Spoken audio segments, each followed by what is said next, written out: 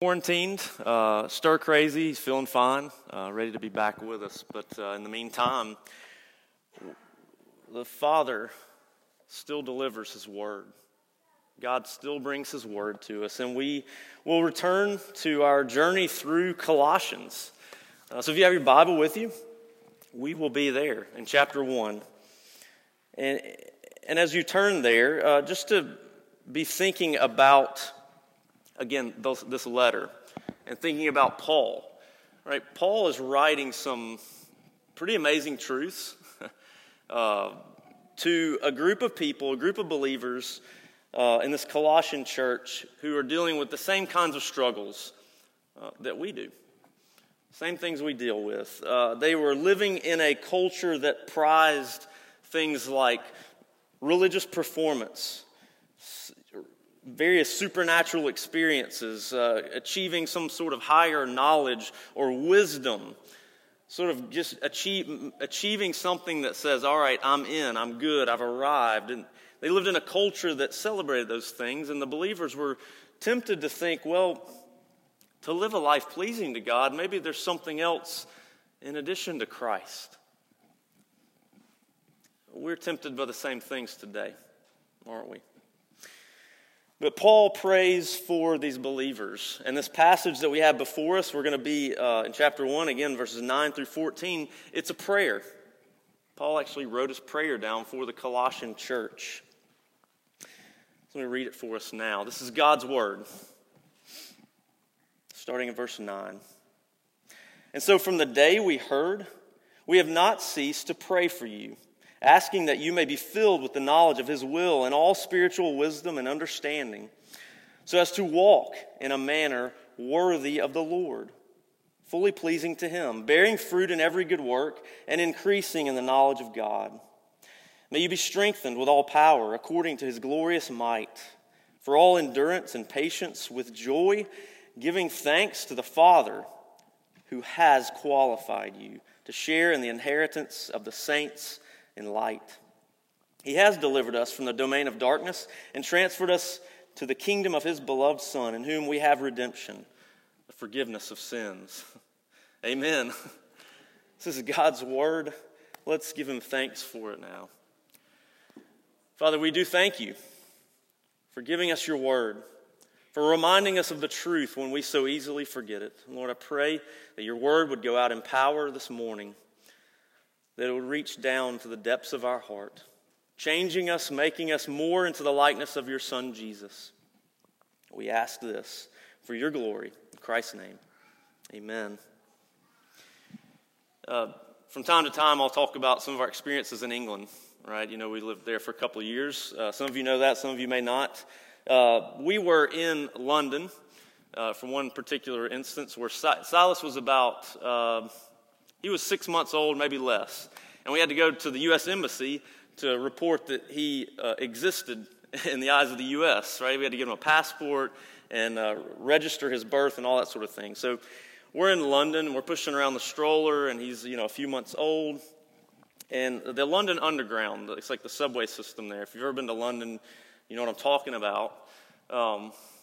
Now, we had to use that to get around. It's one of the best ways to get around. I may be off on this number, there's like maybe 10 million people in London, and at rush hour, it feels like 9 million of them are trying to ride the underground.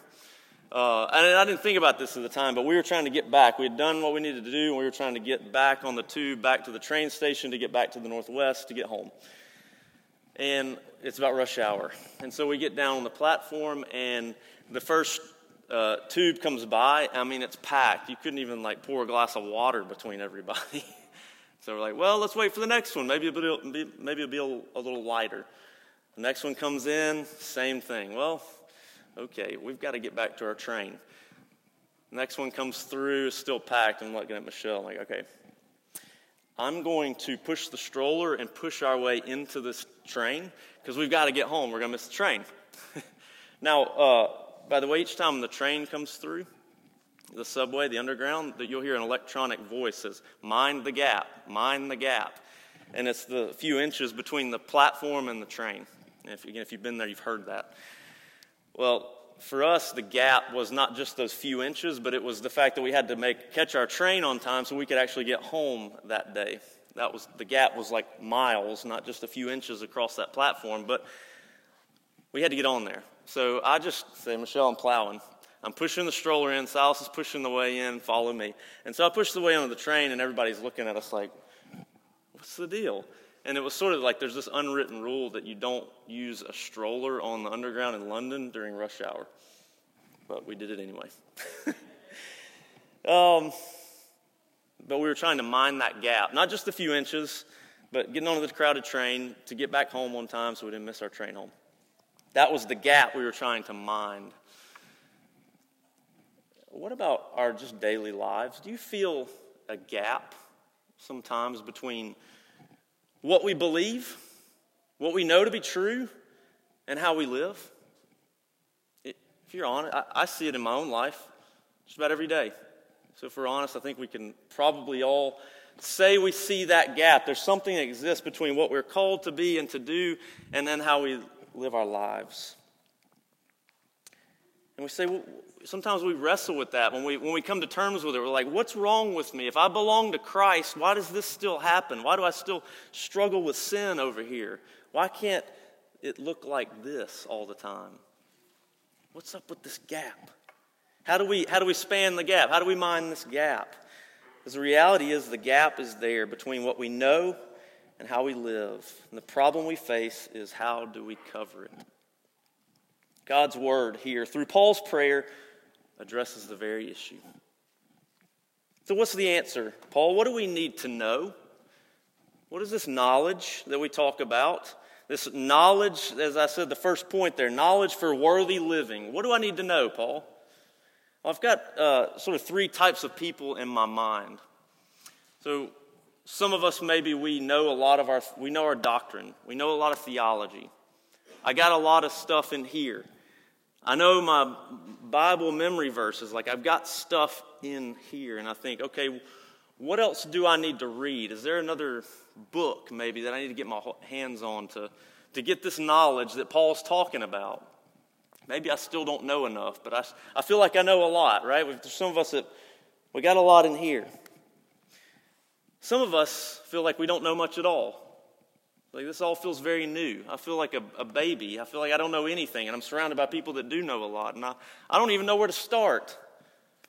What's the right book to crack open? I don't know what I need to know. Some of us here, some of us that we know, people out there say, I don't really want to know. I don't want to know about God. I think it's wrong. I'm not into that stuff. I've seen it, been there, done that. I don't want it. So what's this kind of knowledge that Paul's actually talking about? I spend a fair amount of time with non-Christians, and in this part of the world, they've had some sort of church experience. And one of the most common themes I hear is just a frustration with hypocrisy. And then I look at myself and I'm like, man, yeah, sometimes I can be a hypocrite too. I think we all can. All human beings will practice hypocrisy in some way. And it's saying we know something over here, but it not always lining up over there with how we live, right? That's everybody. I think every human being has that in some way. But it becomes frustrating. So what's the answer? It can't be just know more, right? We may know an awful lot. It can't just be know more, though study is good. Don't hear what I'm not saying. But that can push us down the road of just telling and presenting without living. Paul knew a ton about God. Man, he was the Hebrew of Hebrews. He studied under one of the best. He said, according to the law, I was blameless. And then I met Jesus. And it was like, I felt like all I knew was like stuff you flush down the toilet. Like dung. It was all loss compared to the worth of knowing Christ. Let's be honest. We've all probably like Facebook stalked somebody before, right? Yeah, you can be honest. We've all done it.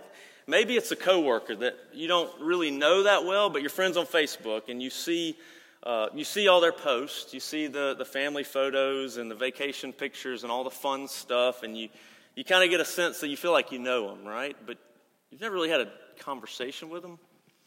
And then one day you see their profile picture and the spouse is no longer in the picture, and you're like, what's that?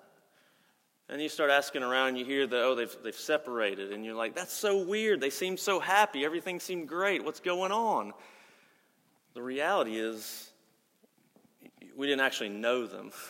We knew a lot about them because we see all these posts, but we'd never had a conversation about, like, hey, how's life? How's the family? How's this? How's that? Do you know what I'm talking about? We feel like we know a lot of people, but it's through social media, and we've never had the conversation.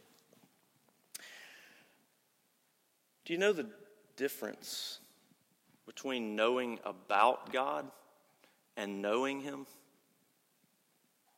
We know about Jesus as the Savior, and that's different from knowing Jesus as my Savior. I know about the fact that He died for sin, but it's different from saying He died for my sin. I know He exists, I know He's out there, but do we know Him? Do you know Jesus? Paul's not speaking about knowing information, knowing facts. Again, not bad. We should study. We should know as much as we can. We should memorize as much Scripture as possible. We should know our theology and doctrine. But if it comes apart from knowing a person, then it's not going to do us any good. You know, Paul's not talking about knowing information. He's also not talking about here where he says in verse 9 that you be filled with knowledge of His will, spiritual wisdom, and understanding. He's actually here not so much talking about the personalized knowledge and wisdom, like, should I take this job? Should I marry this person? Should I buy this house? It's not the kind of knowledge he's really referring to here. It's not a personalized knowledge. It is a broad, sweeping knowledge for all believers, because it's knowledge that is knowing a person, not knowledge of information. It's knowing His will. It says knowledge of His will. Knowing His will is sort of like knowing His heart, knowing what He loves, knowing His character. You know, my second oldest, Evie, she's an animal lover. She loves animals. And for me to know that about her is knowing her. So it's not so much about me needing to know, like, okay, Evie, what do you want me to do for you today? I don't have to know that if I know that she loves animals. I know that I can take her to the zoo and she's going to have one of the best days of her life because she loves animals. And so it's knowing her heart, knowing what's special, knowing what pleases her, and then wanting to love her in that, if that makes sense. Do we know God's heart? Do we know what He loves? Knowing that type of knowing will produce a kind of wisdom and understanding in this world that will be sort of like seeing the world through God's eyes. That's the kind of knowledge that Paul's talking about, that he prays for us in this passage. That's the knowledge for worthy living that he's talking about, that leads to wisdom, that leads to understanding, that leads to knowing how to navigate this world by seeing it through God's eyes. So, if that's the knowledge, what does this worthy living actually look like? Well, he goes on, verse 10. He says, he's praying, know this knowledge, this wisdom, this understanding, so as to walk in a manner worthy of the Lord, fully pleasing to Him. No, we might kind of bump into that. Like, wait, worthy of the Lord? Fully, Paul, you said fully pleasing? Fully pleasing to God? That doesn't feel like me. I don't think I'm fully pleasing to God. I don't know about you, but that's sort of, we kind of bump into that. Like, whoa, I didn't see that there. I didn't see that in the passage. That kind of hit me, that came out of nowhere. You know, what are we looking for when we talk about worthy living? What do we think about How do we answer the question, what does the Christian life look like? How do we answer that question? Why am I a Christian? Have you ever wrestled with that question? We could come up with a lot of things. We've heard lots of things. We probably, if we're honest, there's things that would pop out of us that come out of our gut sometimes. Like, well, I wanted to make my parents proud. I want to be a better person. I want a deeper spiritual experience. I want to live a blessed life. I don't want to be wrong. We could add to that. We could come up with lots of things for what's the Christian life look like? Why am I a Christian? But again, so often I can see it in myself, and perhaps you're like me, we can see self-focused reasons. All those things I just listed are self-focused things. We can so easily fall into this way of living that is self-referenced. If that makes sense. Does that make sense? Self-reference. So I am my own reference point in this world, and everything needs to sort of fit into how I see it and how I want it to go and what's pleasing to me. Right? Don't we do that? We want things to go in a way that pleases us, and it's sort of hard to think outside of that, right? Because I'm the only one that sits in these shoes. I don't sit in anyone else's shoes, so that's the only way I can see this world is through these eyes. It's kind of weird to think about being outside of that.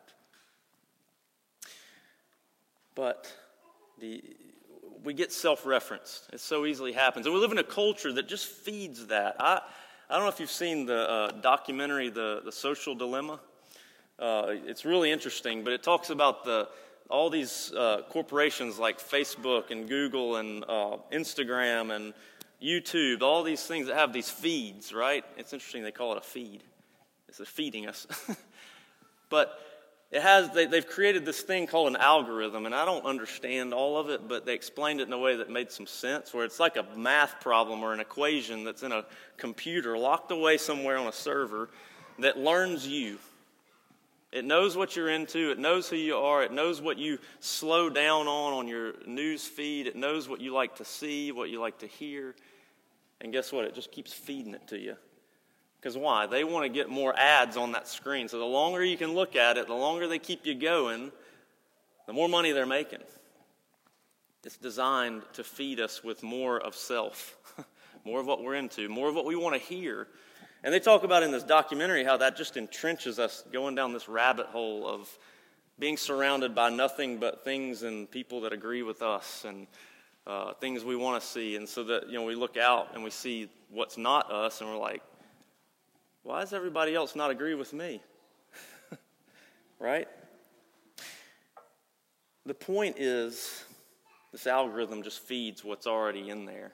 We want to be about self, and God's saying, I want to set you free from that. Have you ever been hit by the humbling yet freeing reality that this life ain't about us? It's humbling. It hurts sometimes. But it's also freeing, right?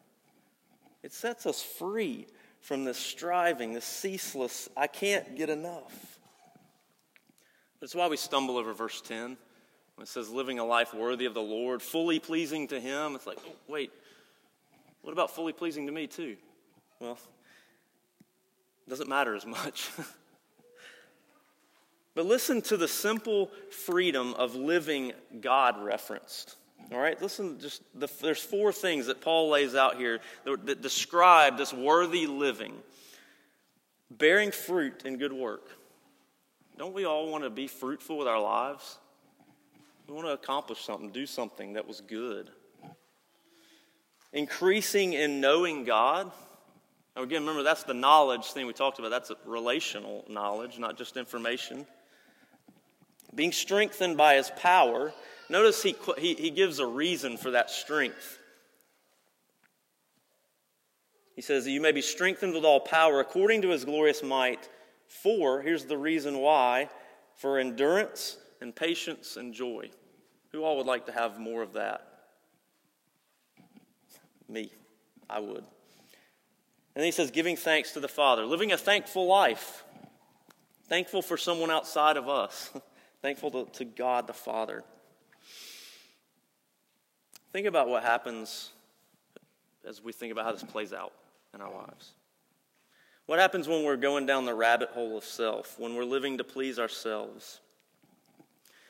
It's a life that lacks endurance because it's living from one roller coaster high to the next. Like, oh, maybe that'll do it for me. No, maybe this will. No. It's like living for the weekend, right? You just sort of go and keep going. It's like, what's the next thing that maybe you'll do it for me? So there's no real endurance. You're just riding. There's no patience for self or patience for anyone else because everybody else is trying to play that game too.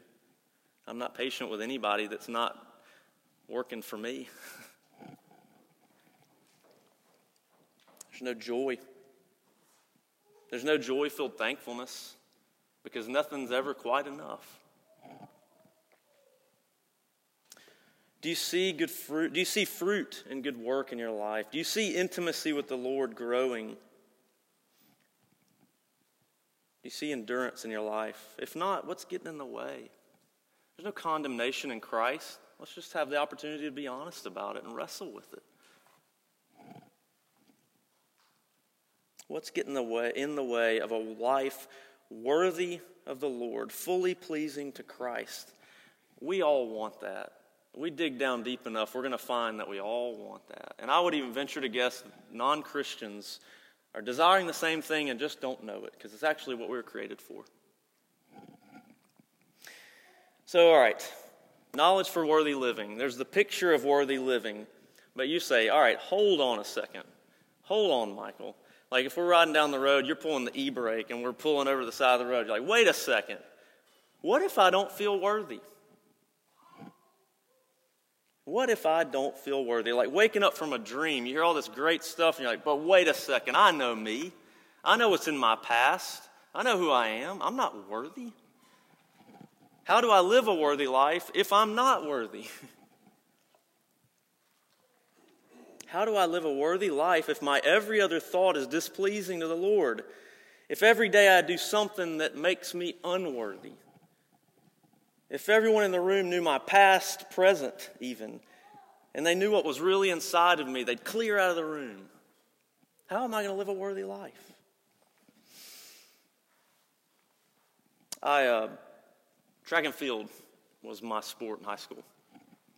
And high jump was my favorite event. I wasn't particularly great at it, but I enjoyed it. I was okay.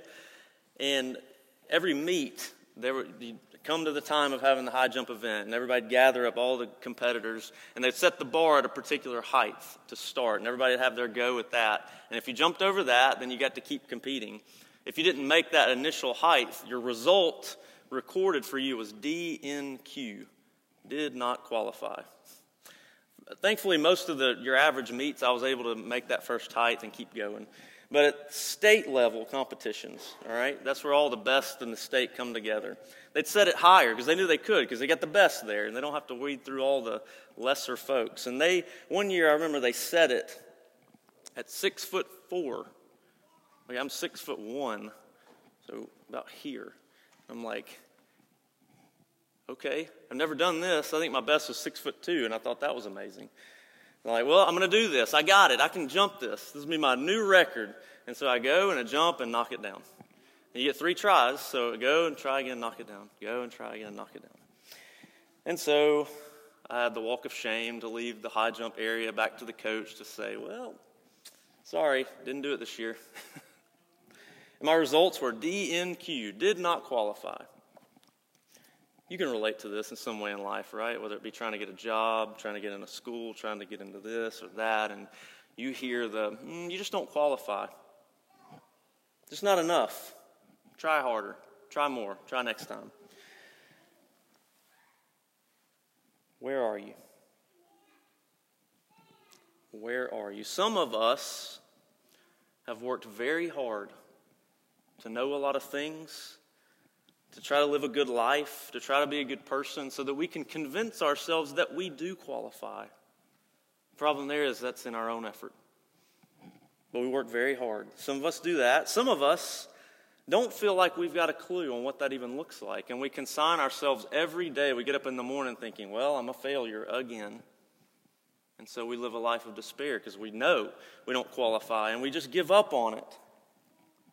And then some of us have gotten so frustrated with the comparison game and the trying harder to do better and all of that, and we've just walked away from it altogether.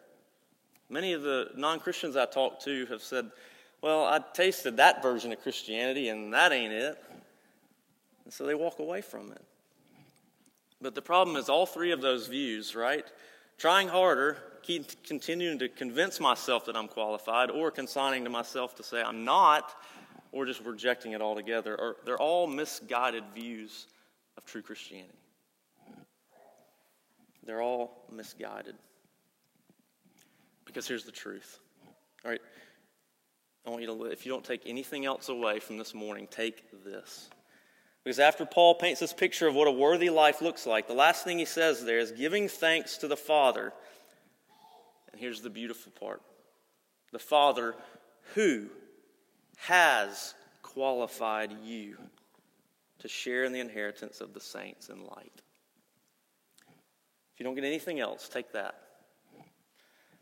He goes on. He doesn't just leave it there. He says he's qualified you. He has delivered you from the domain of darkness, and he's transferred you into the kingdom of his beloved Son. It ain't about what we do. It's what he has done. That is the truth of the gospel. Believers, brothers and sisters, this truth invites us to step off things like the shame cycle.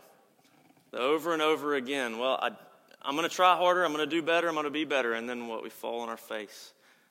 And then we feel shame. And then we come back around and say, well, I got to do better again so I can be worthy of God. And then it happens again and again. We step off of that. This truth invites us to get off of that.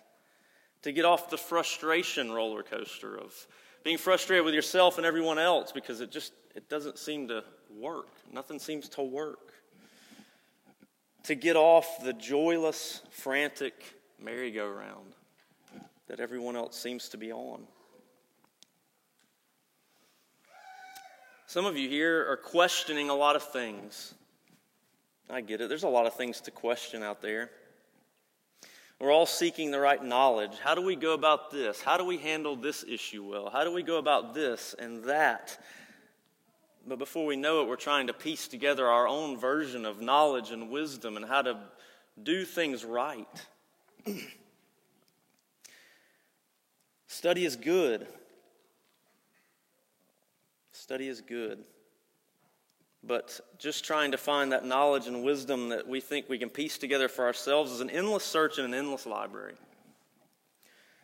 But resting in being found qualified by God the Father, that is a kind of knowing, a kind of wisdom, and a kind of understanding that results in worthy living, that results in rest, that results in joy and endurance.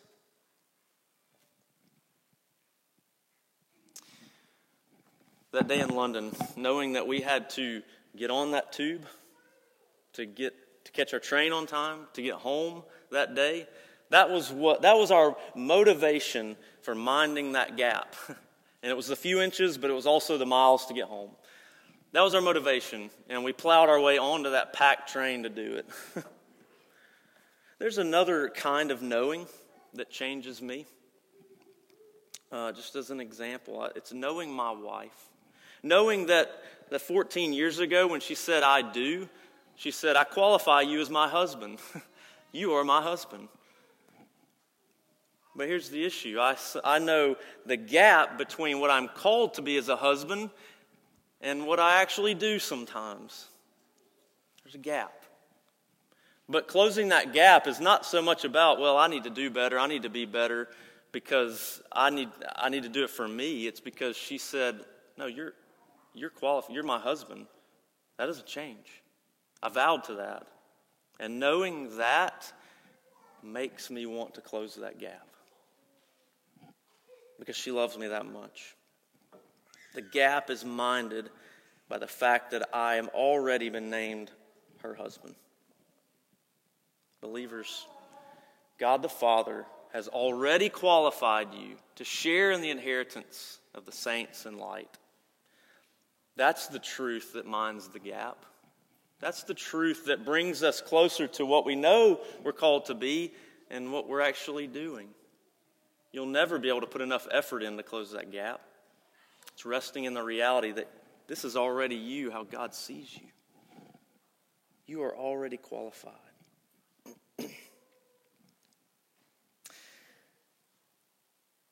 Whatever striving we're doing, whatever comparison games we play with one another to try to figure out, well, I may not be perfect, but at least I'm not like that person over there, then we try to play this qualifying game. And we can quit all of that because the beautiful, humbling, freeing truth is that this life is not about us. It's not about how well we're doing. It's not about what we know. It's not about how much better we think we are than the person we are with. It is about a holy God and pleasing Him. And it's actually in our created DNA. It will be we will be fulfilling our created purpose, and we'll be resting and at peace when we live more and more into that. So I simply invite you, believer, to once again surrender to this reality.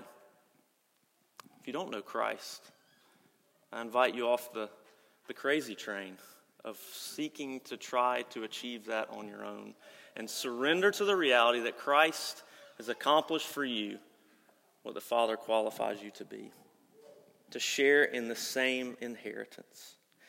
It's the most freeing thing in the world. I invite you to surrender to it today. Let's pray. Father, your word is food for our souls. The gospel revives us. Lord, we thank you for your word. Father, I pray that you would protect us from running back to old ways to try to qualify ourselves for you, and to rejoice in the fact that you have qualified us through your Son, Jesus. May that reality drive us. May that reality close the gap. That is the fact that you have done it. We thank you for this truth. In Christ's name, amen.